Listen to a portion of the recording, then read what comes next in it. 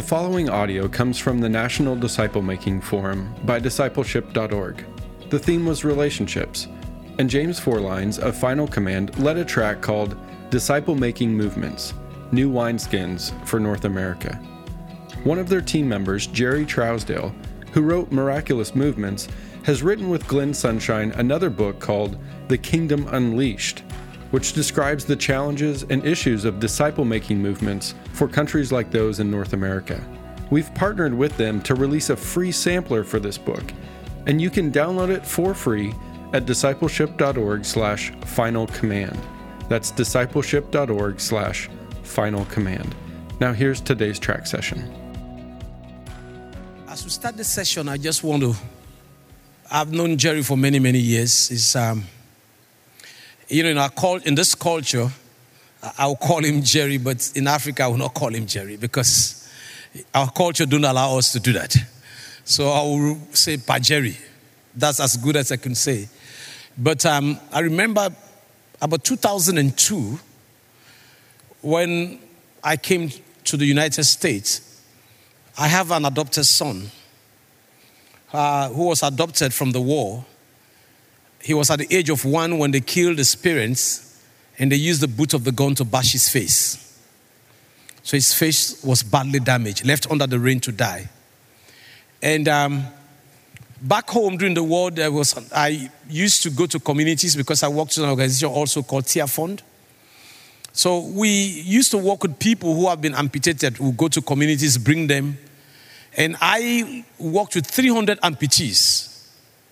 People whose hands were cut off, legs cut off, ears cut off, just badly damaged by the war, to help to de-traumatize them and bring hope to them.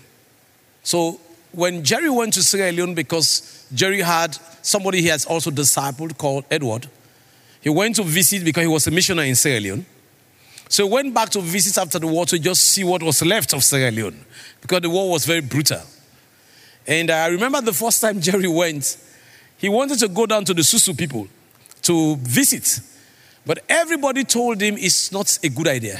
Don't try it. It's Kukuna. We were supposed to leave boat to go to Kukuna among the Susus, because it was dangerous. And World Vision, all the people said, Jerry, don't even try it. We were praying. And in the prayer, I felt the Lord telling me we should go. So I looked up to Jerry and I said, Jerry, I feel led by God that we should go to this, but this is the right time. And you are going to go with us. You can imagine, and his eyes came out so big. But finally we went. And honestly, we were the only vehicle on the road. Went there, stayed with the people, created relationship with them. And we came back and nothing happened. In fact, when we left that town, Kukuna, it was about 3 days after when the rebels took over Kukuna. 3 days after. I remember they gave us a big cow as a gift. And when the rebels took over, I said, oh, if I have known, I should have brought my cow, because these rebels are going to eat all the cow. But the truth is that after he went the second time to Sierra Leone, and he saw this son that I've adopted, he was so moved. And they decided that something needs to be done for this young man. So Jerry came back to Murfreesboro, where he is presently, spoke to some other medical people and some other churches. So they were moved to join him to help. That's how my wife and my adopted son came to America. And then after some weeks, I stayed home to put some things in place. And then that's how I also came. I came with 2 of my daughters. They were very small. And so that's how we came to the States. And while we were here, I had always been burdened, because when I started the ministry, I really started among Muslims. And honestly, I just have passions for them. I believe very strongly, without no molecule of doubt, that they are lost. And they are hopeless and helpless. And they need a savior. That is my conviction. So we sat down and we started to talk. There's another friend, Eunice Ajao, who is present in Ivory Coast. He's a French guy. So we all started to discuss about how we can reach out So some of these most difficult tribes, about 19 of them, how we can reach out to these tribes and bring the salvation message and disciple them. So we sat down and we listed all these difficult tribes together. And Unisa Jao was very concerned about the pygmies. He said the pygmies must be among those tribes. They must be there. So because he insisted, we put them there. And we started to pray and mobilize other people to pray. Today, by the grace of God, as I speak to you, all those 19 tribes that was listed, there is an engagement, and some of them, there's a movement already among them. So we have been working for a very long time. In fact, the whole issue about final command came out of that background. And he was there to kind of, at the back, to nurture us. And there's another man called Claude Keane, the man who wrote a co-author of Experiencing God. Yes. So that is a journey. And we want to thank God because some of the principles were already explained. Some of them we a little bit overlap when he's talking about Kingdom Unleashed. But I want us to know that if we believe God, and that is how I have prayed all my life, I will tell you I have spiritual journals. I keep journals. I will tell you journals after journals. Even when I'm here, this morning, as I was waiting on the Lord, whatever I feel impressed, I write it down. I write the dates and the time. The date and the time. You see it in all my journals.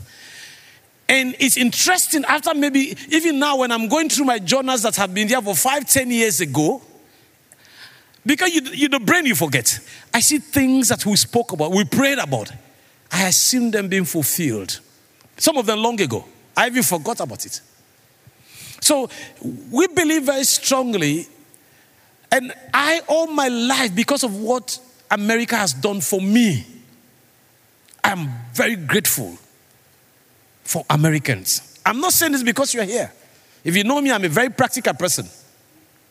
If you did not do anything, I will tell you. But I've been praying. Years back, I told Jerry, I told James, I told so many other people I've met who said, this will never happen in America. Oh, forget it. I said, God can do anything. And we pray for this nation. We fast and we pray for this nation. There are people who pray and fast with us who don't know anything about America. But I have prayed many times in my own prayer room, kneeling down and saying, God, give us America. Take America back for you. It don't matter what you are going to do. If you have to shake their foundation, shake it. Do something to bring them back to you. Because I always am very grateful. Some missionaries out of this country went to Africa, took the gospel there. Some of them died. We have their graves there because they believe in it.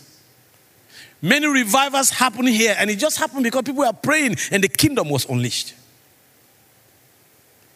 And there are so many people in this nation who have been a blessing to us. Some of the things we do today as we pray and fast, some of them without asking them for anything. They said, this is what we want to do to bless you in what you're doing. And I am praying. My commitment to God is that God, I will not die until I see this happen all over this nation. Then I will die. I refuse to die until I see it happen. That's exactly what I tell God. God, I refuse to die. And I believe it will happen. I believe in my heart. Even being on this platform, seeing other people, everybody talk about discipleship, I believe it will happen. And if a nation like this come back to Jesus, the world is in trouble. Because I know disciples will be made all over. So this is an exciting time. So as we talk about Kingdom Unleashed, I just want you to know that if we want to see the kingdom unleashed, which is Christ's desire, which is the desire of God, let your kingdom come on earth as it is in heaven. Jerry, a brother, a father, a friend. Please, I want you to join me as we welcome Jerry to come and share with us. Don't go too far. Probably before we're done, we'll have you come back. It's a great privilege to be here. And I guess I need to tell you that in our years in Sierra Leone, we were missionaries. We did the whole thing. Studied missions at a couple of universities, and we pastored a mission sending churches. And so in 20 years,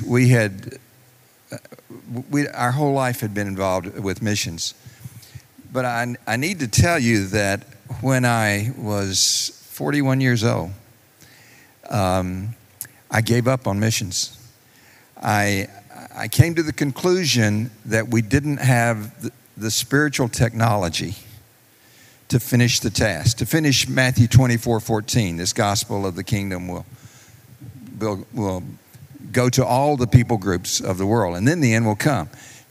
One of Jesus' prophecies that he gave, the last one in Matthew 24.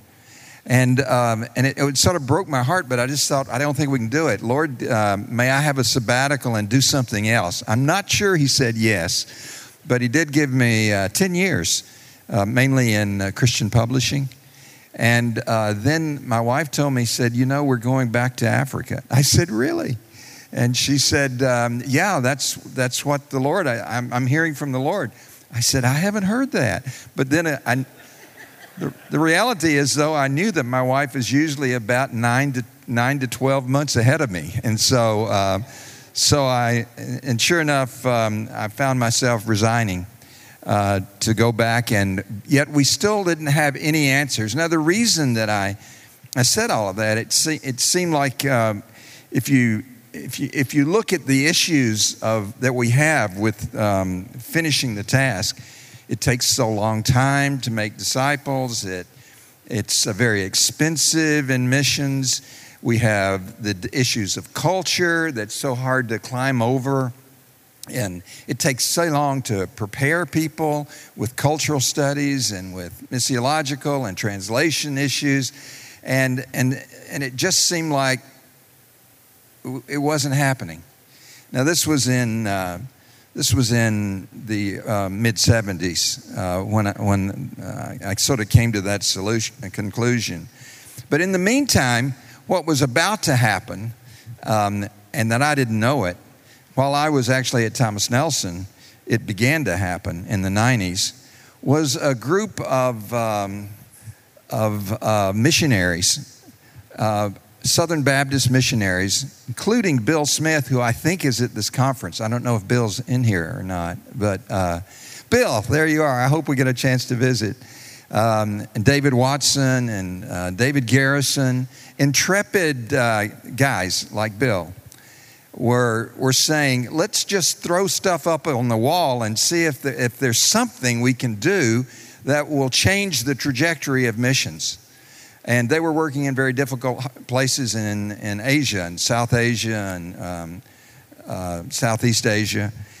And what they sort of came up with, and I'm sort of condensing history here, what they sort of came up with, let's just do it Jesus' way. Let's just do everything Jesus did. And that seems really simplistic, but that's exactly what was happening. It was like everything Jesus told the 12 to do, let's tell our disciples to do. And everything Jesus told the 72 to do, which was essentially identical to what he said to the 12. And let's see what that happens. And you know what happened? Movements started happening. Now, there was more to it than that.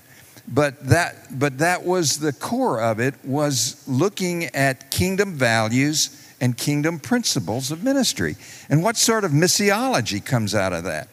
Well, so God started doing things, and movements started happening, and David Garrison started writing his pamphlet, and everybody got excited, and then he wrote Church Planting Movements, and it galvanized missions. It changed the trajectory of missions. And I was one of the ones that got to come back about the time that that church planting movements was suddenly on the market, and it was like, wow, there's answers. And the blessing was that at our church, I was pastoring a church in Murfreesboro as we came back to be a mission sending church. And David Watson wandered into our church to do lesson 13 of perspectives, which is multiplication. And that day, Shodankeh was in the room with me. I almost didn't go to it. I said, I know the people who've written the books on multiplication, and nothing's multiplying. And so there's, I don't think I'll even go. But I thought, well, Shodankeh's here. I'll go with him, and we'll see what this guy has to say. And at the end, Shodankeh and I stood at the back and said, what did we just hear? If it's true, if he's just a liar, then, well, he's really good. But if this is true, then our lives have changed. We said that before Meg Ryan said that, my life has just changed. So Yunusa and Shodankeh and I tell you, the reason that I have any credibility in life is I pick really good friends. And Shodankeh and Yunusa Jau are two world-class guys. And so they took on this vision of 19 people groups. By the way, they were some of the most difficult people in West and Central Africa. And the Tuaregs were the most recent one that finally came to faith. We're beginning to see movements happening with the Tuareg. And so skipping up to the launch in 2015,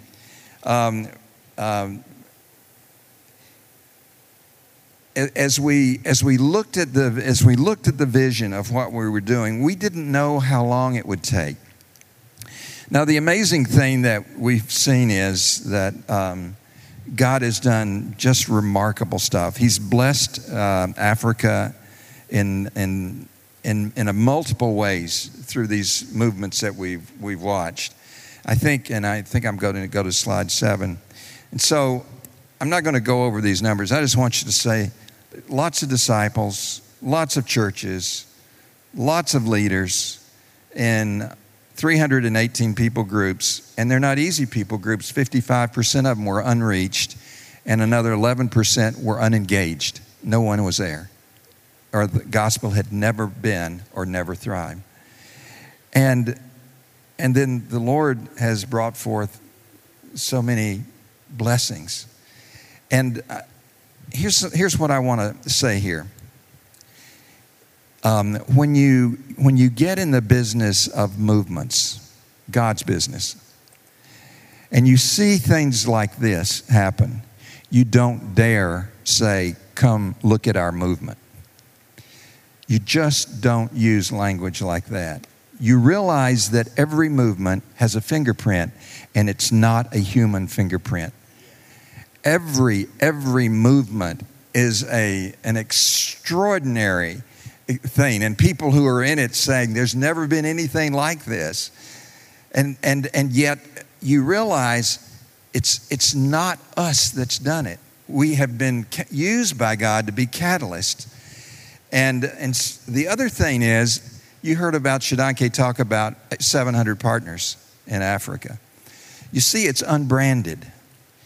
We know of some organizations that try to do movements just sort of by themselves and say it's brand X and we're in the movement business. I want to just go and say, don't do that. Don't do that. Get other partners, because I don't know of any successful movement that doesn't have multiple partners.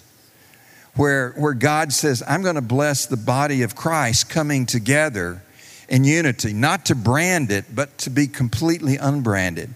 It doesn't matter who gets the credit, It's all a miracle. And that's one of the things that you just say. The miraculous is the hallmark of every movement. The consistent miraculous happening. And so we're living in an amazing time. Now, if that wasn't good enough,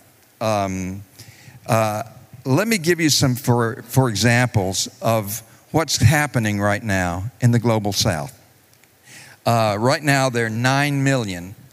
I can't see if we're there. Are we? Oh, okay. Sorry, this one's not showing it. So there are 9 million.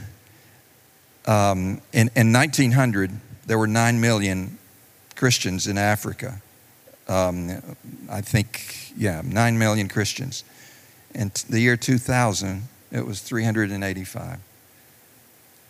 I mean, anybody think in 100 years, a 37-fold growth?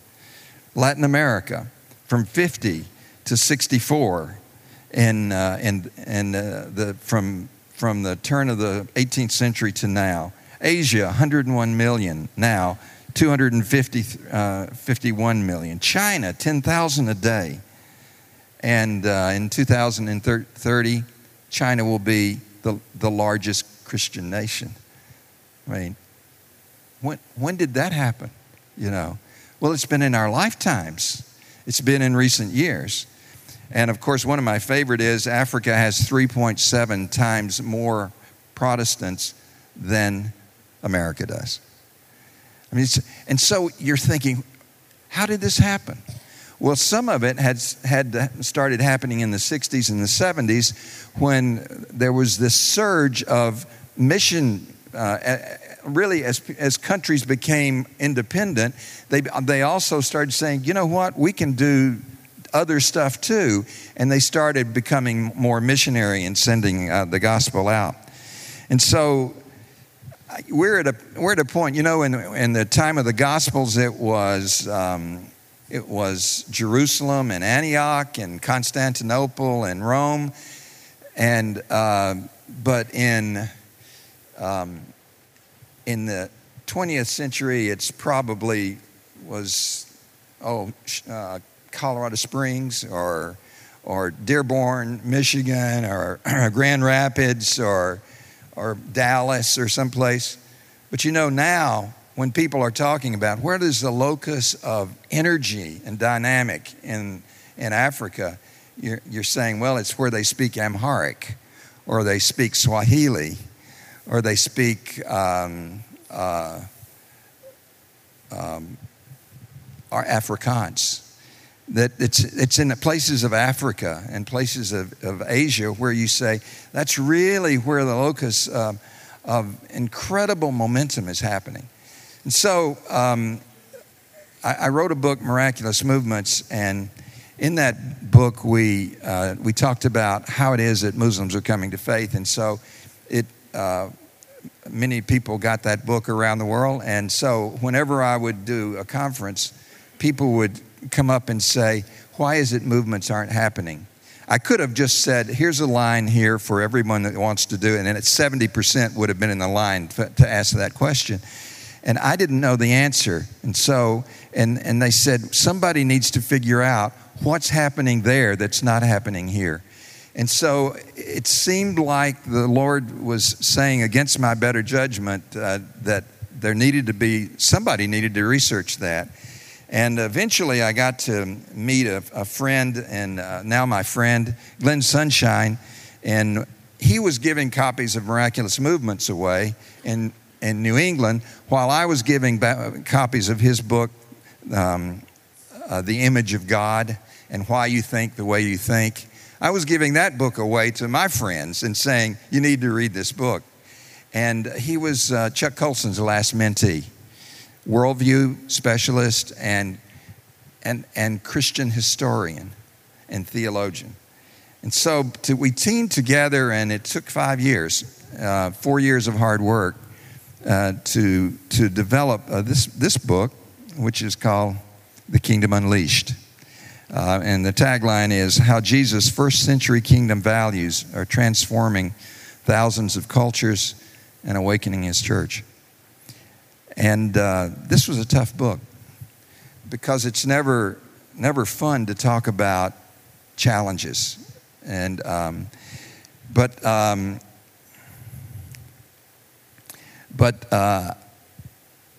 it's given us, I think, another tool to use in the body of Christ to begin to say, how do we really nail down what are the issues? Now, I want to share something with you. You know about health. How is it that we get immunized against a disease? Exactly what's the process of getting an immunization? When they give you the needle, what is happening? How do you immunize someone against a disease? You give them what? You give them what version of a disease? A dead or dying version. You give people a dead or dying version of the real thing, and you'll immunize them. How do we immunize a culture against Christianity? Just a thought. Is it possible that we're the ones that have done the immunization by giving it a dead or dying version of Christianity? Now, that seems sort of hard and that seems sort of strict, and I don't like to say that, but I think that's what we're having. You see, one of the issues is, and we'll go to the next slide, the root of the problem is from the 17th and 1700s and the 1800s, deism was a big issue. There were other issues, but deism was a big one. And deism was just that place of there's enough evidence to say that there's a God, there's a creator God, but he's busy. He's not taking any care of us. I mean, he doesn't make a difference in the world. And that deism has continued into the culture today in a very, very strong way. And Europe was ahead of us. But now we're beginning to feel the creep of it. And so if it gets into your theology, then this is what you get. You get a privatized gospel, which is what one theologian, N.T. Wright, Dallas Willard, said is the gospel of sin management. That's tough stuff. The gospel of it's just me and God. The other part of it, and that's a privatized thing. The other is the neo-Gnosticism, which says that knowledge is more important than obedience. Hang on to that one. That's tough. Just ask yourself the question, are we better at knowledge or obedience in the church? If we do obedience, how do we do it in a way it's not legalistic? Anti-supernatural is the second thing. That's the other thing we get from deism.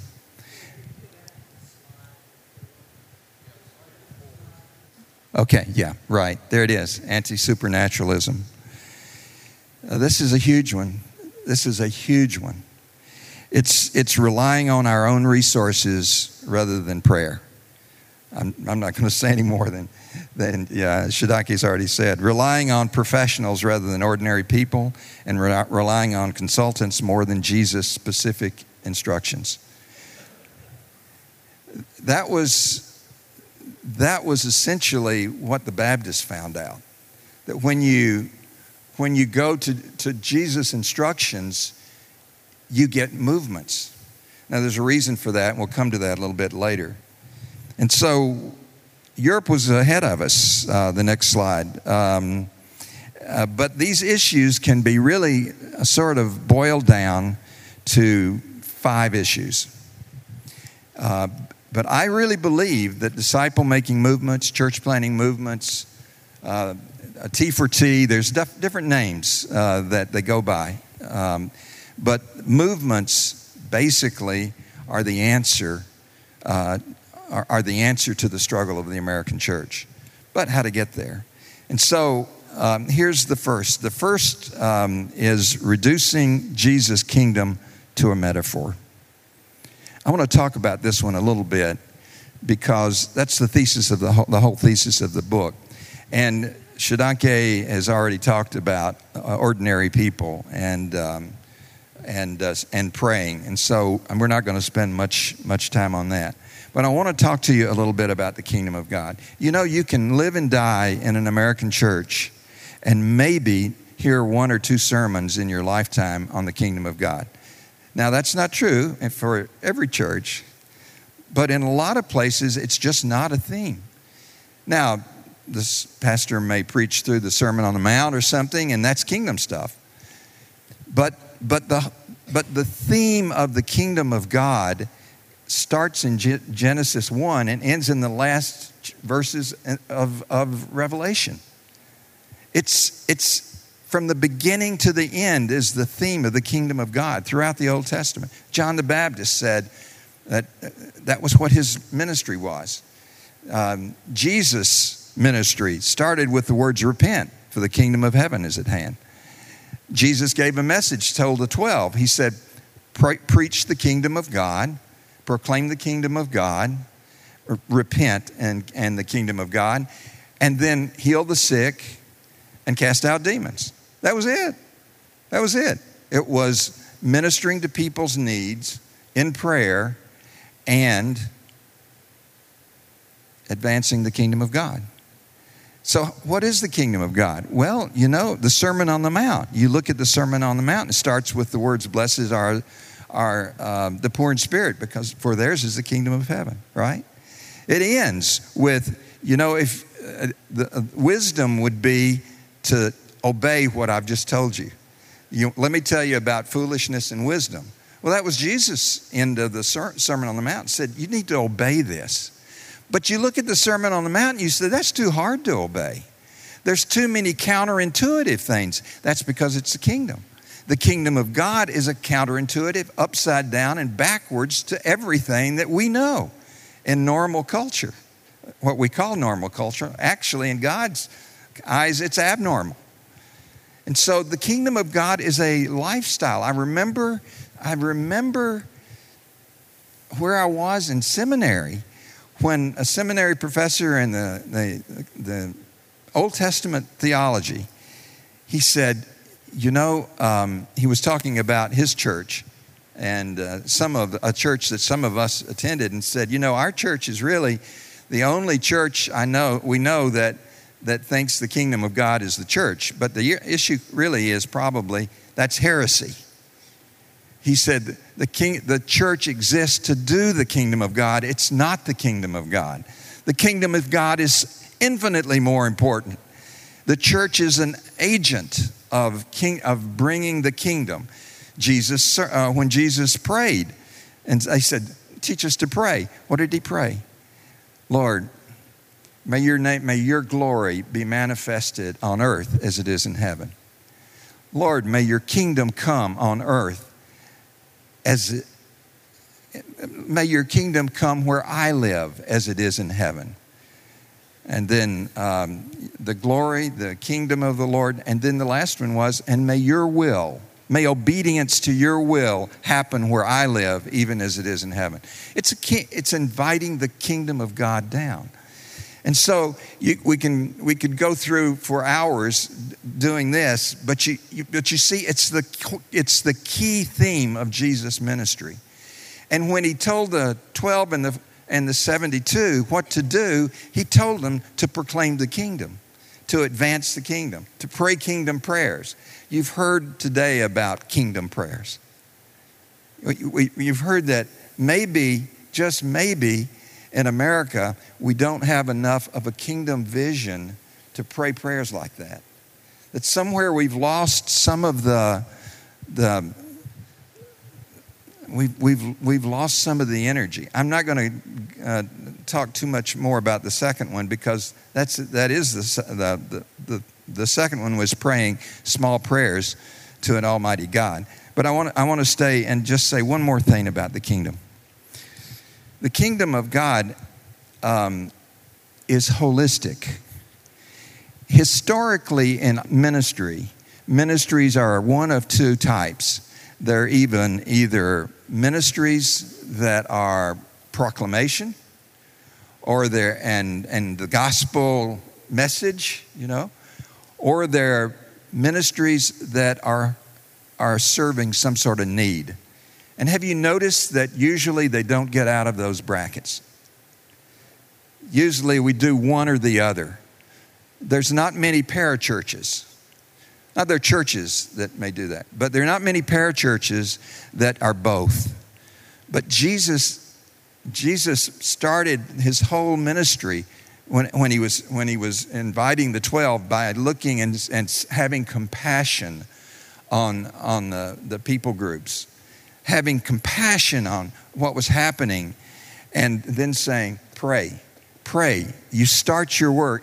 He told the apostles, you pray the Lord of the harvest. And so that's what Shodankeh's taken up. And so what we see in movements is that they're holistic. What Shodankeh hasn't told you about is starting schools in Muslim communities for $700, or teaching a professional soccer team that has Christians there. That, first of all, I should tell you, he's a soccer fan.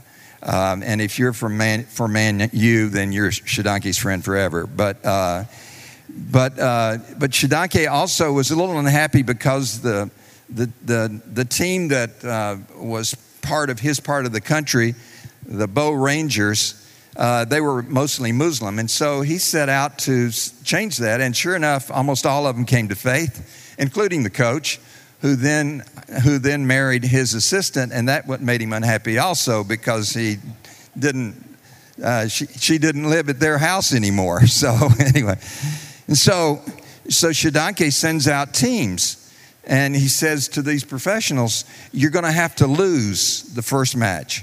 They say, "Lose the first match," he said, "for the glory of God." So you go to a Muslim community, and you get a friendly match, and you lose by one go. But you spend 3 or 4 or 5 days there, and then everybody's rejoicing. They'd beaten the Bow Rangers, and he said, "Okay, we've got to have a rematch."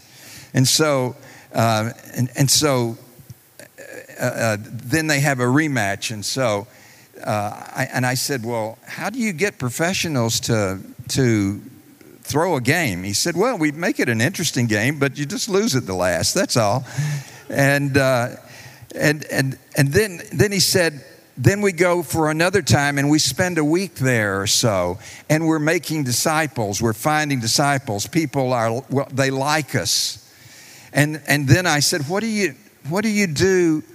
What do you do when you play the second match?" And Shodankeh, you said, "We thrash them very seriously, so no mercy." Which sets up a third one. By the time they come back for the third time, that community is having churches in it. But it starts with losing in soccer. So there's like 15 or 20 different types of ministries like that are just ways of engaging a community creatively. And so the gospel is holistic. I want to tell you a brief story. A friend of mine that I met when we were doing the research for the miraculous movements. His name is Giacello, and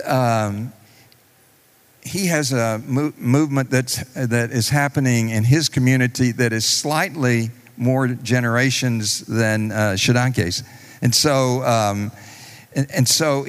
but his story was this: he was a faith healer. And so he had a list of 5,000 people that had been healed in his ministry. And so this was a treasure to him. And so he kept that to himself. And one day the Lord, when he was praying, said, "Burn the book." And he said, "Lord, why should I burn the book?" And the Lord said to him, it's a little bit of an idol to you, and I have more for you."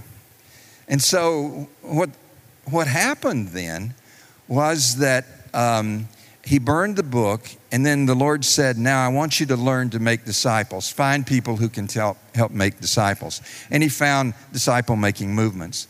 And so he then said, "Okay, I won't quit praying for the sick, but I'm going to be a disciple maker as well." Well, I had the privilege of spending the night in his house with the team, with the research team, that as we were doing Miraculous Movements interviews. And I remember interviewing someone who was high in the police department in that town. And you know what they told me? They said, it is so boring to be a policeman now. He said, we used to have lots of times we could go after thugs here, and their prostitution was a big problem. Drugs were everywhere. He said, they're all of them became Christ followers. And he said, there's nobody doing anything bad anymore. He said, there's hardly anything for police to do. And I thought, what an interesting phenomenon. We went and had a baptism there. But did you see the transition? Was it a good thing to be healing the sick? Absolutely. Praise God. Was there something better when you go holistic and you proclaim the kingdom at the same time and you make disciples? And so the big deal, though, is how do you get to non-legalistic obedience? Now, there's one little thing some of you have never heard of a Discovery Bible Study. I'm going to give you just a little idea of what it is, because this is how you get to kingdom stuff. How do you get to obedience without being legalistic? Well, what if people choose to read the Word of God and see what the Lord says to them, and they then acknowledge what they have heard from the Lord, and they say, I'm going to try to do this next week, and they're accountable for that. And so I was on an airplane, and it was one of those places. I was speaking someplace the next morning in the Northeast, and I remember I was sleep deprived, and I thought, I'm not going to be rude, but I'm not going to speak to the person next to me. I'm just going to sort of nod and go to sleep. And before I could really get in place and be pointed in the other direction, this lady bops into the seat right next to me, and she starts a monologue. And it started like this: hello, my name is, and then she told me some personal things about her, and I thought, I didn't need to know that. And then she says, I'm a Harvard graduate, and I am the owner of a major marketing company in the Northeast city that we were headed to. And I thought, well, that's good for you, but who are you? Why? Who start? And then she said, I'm Jewish, and I hate Christians. She said, I despise Bible thumpers, although I sort of like Jesus. And so I'm thinking, what in the world? But I'm pretty sure I'm not going to get to sleep. That's what I was pretty sure of that. And so I was thinking, Lord, what should I say when she asked the question? What do you do? This Bible here was right under it. I could have told her I was a professional Bible thumper, and that probably could have given me sleep. But instead, what I told her, I said, I help people discover God in the Bible. And she said, I beg your pardon, what do you do? And I told her the same thing. And she said, what's up with that? And I said, well, you're Jewish, right? She said, yeah. I said, do you have a favorite passage from the Hebrew Scriptures? And she said, and so our eyes were wandering around, and I thought this was the end of the conversation. Then she said, yes, I do. I said, what is it? She said, it's the Hallel, the Shema, it's the Shema. And I said, oh, the Shema. Well, I'm a Christian, and we love the Shema too. I said, can you quote the Shema either in Hebrew or in English? And then she got that look on her face again, like, maybe this didn't go in the right direction. And then she said, no, I don't think so. I said, I wonder if the two of us could pull it together. Now, I could have pulled the Bible out, but I didn't. I thought it would be better for us to struggle together to figure it out. And so it took us about 15 minutes to get the Shema right, and we did. And then she was really proud of herself. And so then I said, so the question I would ask you then is, what did you learn about God in this?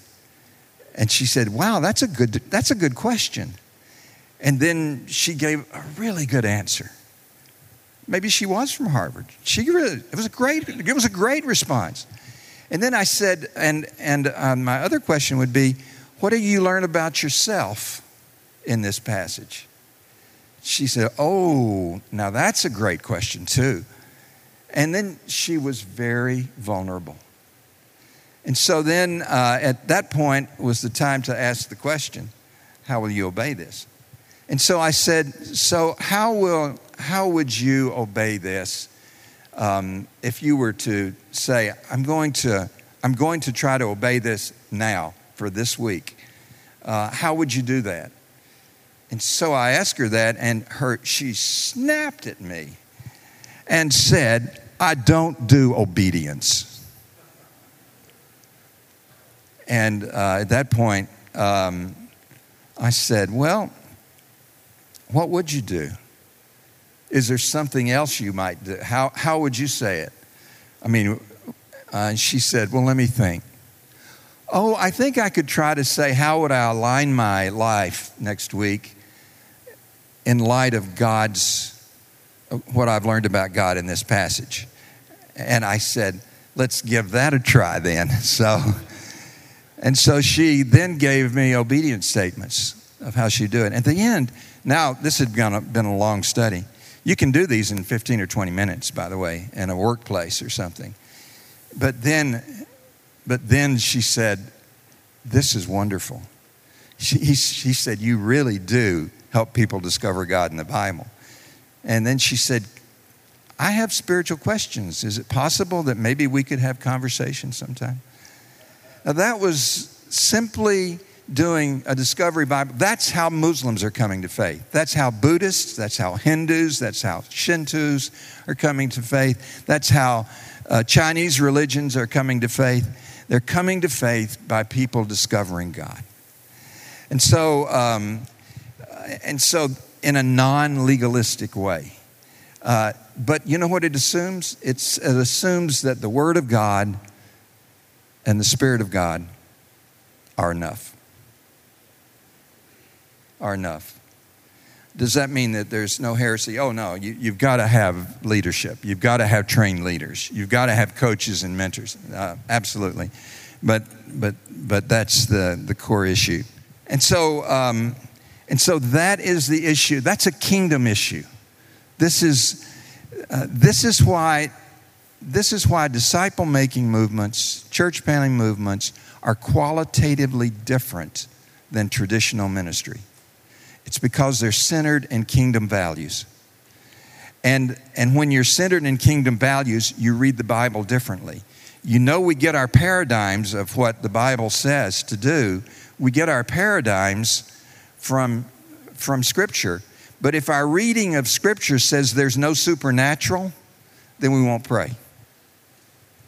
We'll read those passages and we won't pray. Or we won't trust that ordinary people can be transformed by the Word of God. So I'm going to skip over praying small prayers to an almighty God. Is that too harsh, do you think? The third what we call spiritual malpractice is keeping ordinary people. The fourth one is choosing knowledge over obedience. I think I've pretty well just touched base on that one. So, and then the fifth one is depending on Christian institutions that can't multiply. This is a really interesting one.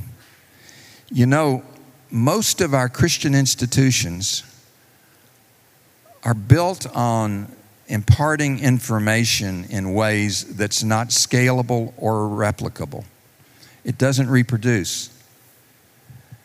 Disciple making begins to get you in that direction.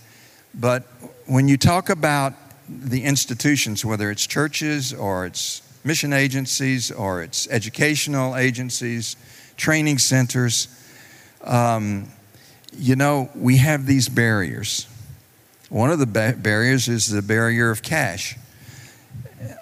It's interesting to talk about this. Does anybody know the data that came from the Center of the Center of Studies of Global Christianity in Hartford at the seminary? That they did this huge thing in 2000, a research of the global church, and they looked at every continent. They did some research in America, and one of the things is they took the budgets of every American church and ministry and combined that into a number, and then they found out how many people were reported baptized that year in North America and America. You want to take a guess at what the per capita cost of a baptism was?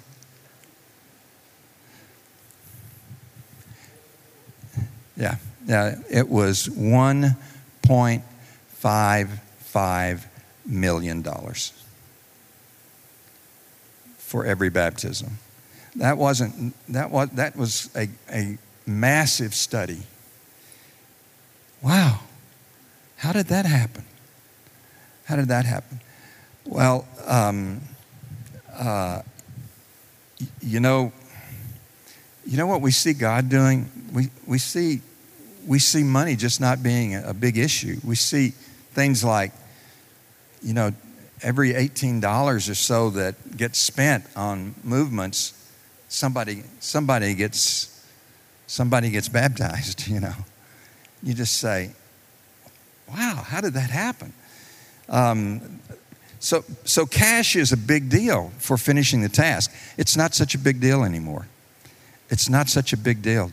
When you are doing things that are replicable and scalable, and you're thinking through the phenomenon of if it doesn't reproduce, let's not do it. The second thing is culture. Having to crawl over a new culture is exhausting and can take years and years and years. And learning languages, I tried to learn 2 languages in Sierra Leone, and which meant that I could embarrass myself significantly in one of them anyway. And Shodankeh knows I once told a large number of people with just a difference, Nyagu Venga.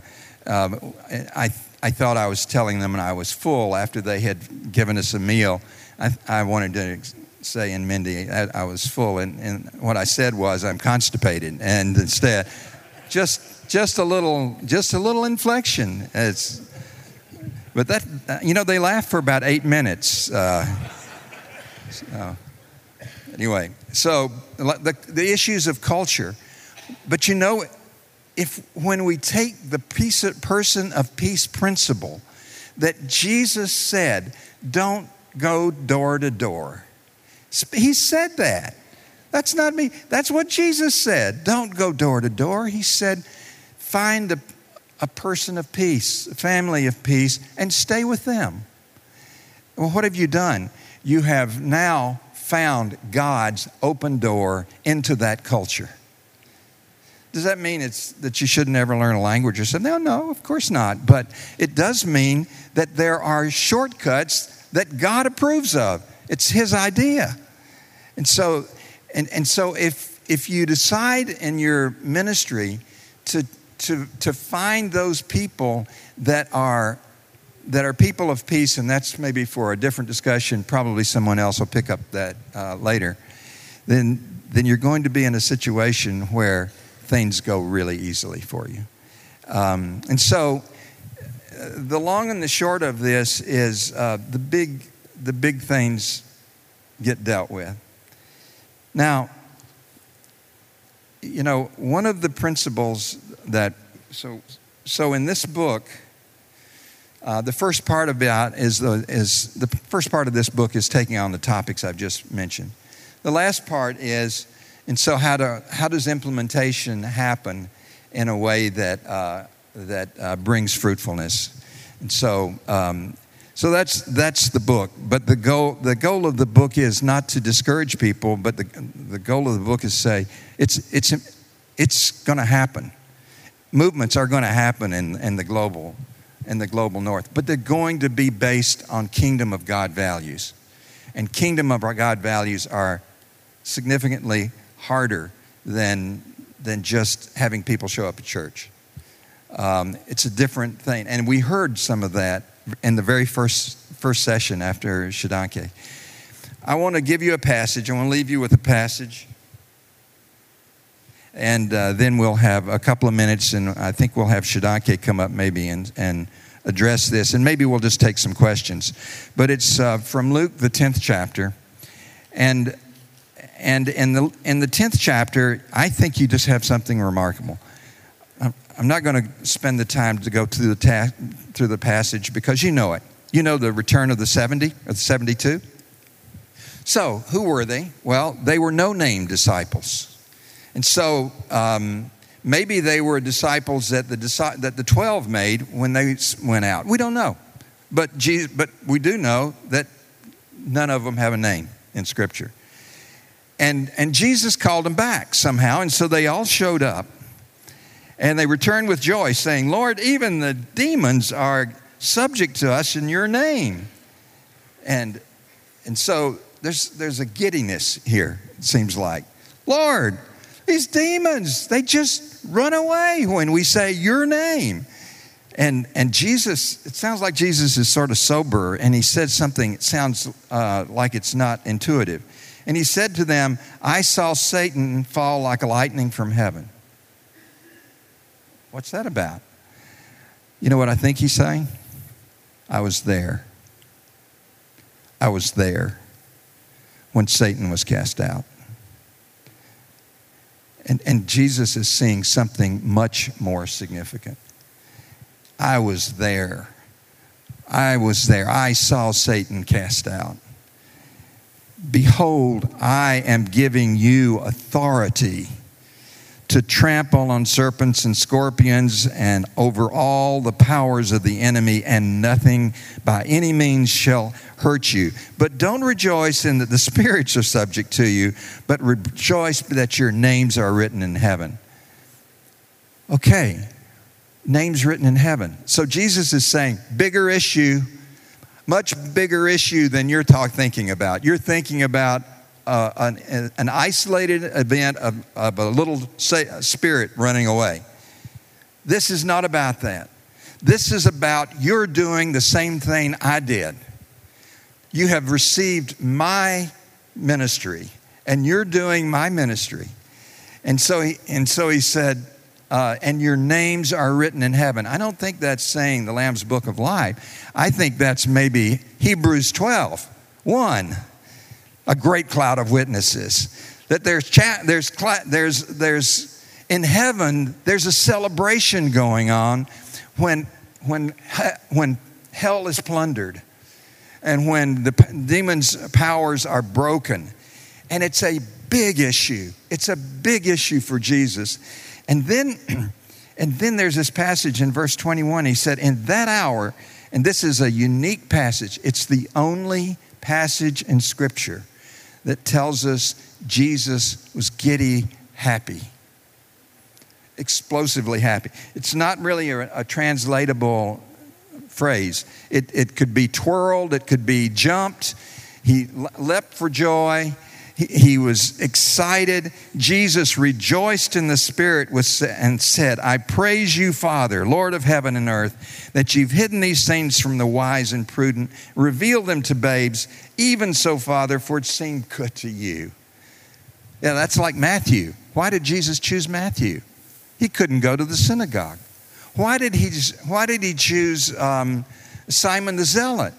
Simon the Zealot would have taken an oath to kill Matthew. Do you think Jesus sent Matthew and Simon the Zealot out together? Yeah.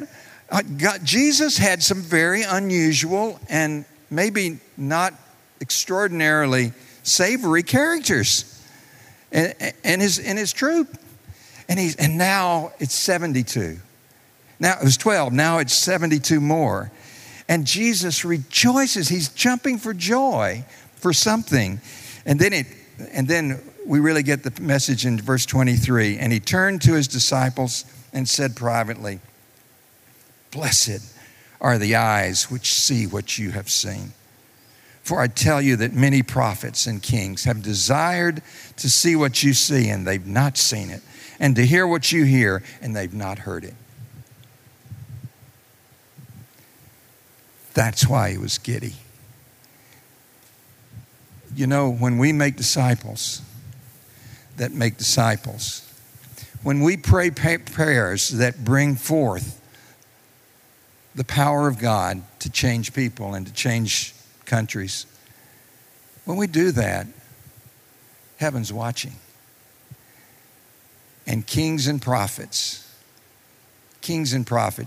are jealous. So that's my message to you. I think the world of disciple making with intent, scalable and replicable, with obedience and kingdom values is unstoppable. It's unstoppable. And I recommend it to the American church. So, Shodankeh, you want to come back up? Maybe we can take some questions. Okay, any questions? If the hard ones, I'm going to give to Shodankeh. So, I will say, go to God in prayer. Listen to what listen to what God is saying to you, and just obey Him. Whatever He says to you, obey it, and you will see the fruit. So, a lot of people have said, some people walk away from the church. If God wants you to do it within that church, a lot of people are going to repent and follow what you're doing.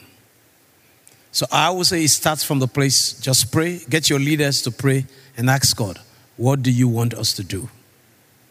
I want to encourage anyone hearing all of this, and you go and just begin, get some other leaders that believe in what you are doing, take them out somewhere. It might be a 3 days time or a week, depending on the time you have. Seek the face of God. Let God know that you are really hungry to see Him move. And I'm telling you, God will speak to you. And whatever He says, follow Him by faith. And you will see the result. And institutions aren't bad, necessarily. They're not. Christian Institute, as Shodankeh had said earlier, that he sends people to seminary, to Bible colleges, because there's a value in that. But the vast amount of training, by the way, the most expensive part of disciple-making movements, by far, the most expensive thing is training and coaching. Every 3 months, we find we have 2,500 or so, somewhere between 2,400 and 2,600 new leaders are online. And we'll be coaching them the rest of their lives, coaching and mentoring and pairing them up, so forth. You've been listening to a message from Final Command and their track called Disciple Making Movements, New Wineskins for North America. Make sure to grab your free digital download of the sampler that comes from one of their team members. It's called The Kingdom Unleashed, and you can download this at discipleship.org/finalcommand. In addition to this podcast, you'll find dozens of other great discipleship resources at discipleship.org as well. May the Lord bless you as you seek to grow as a disciple maker.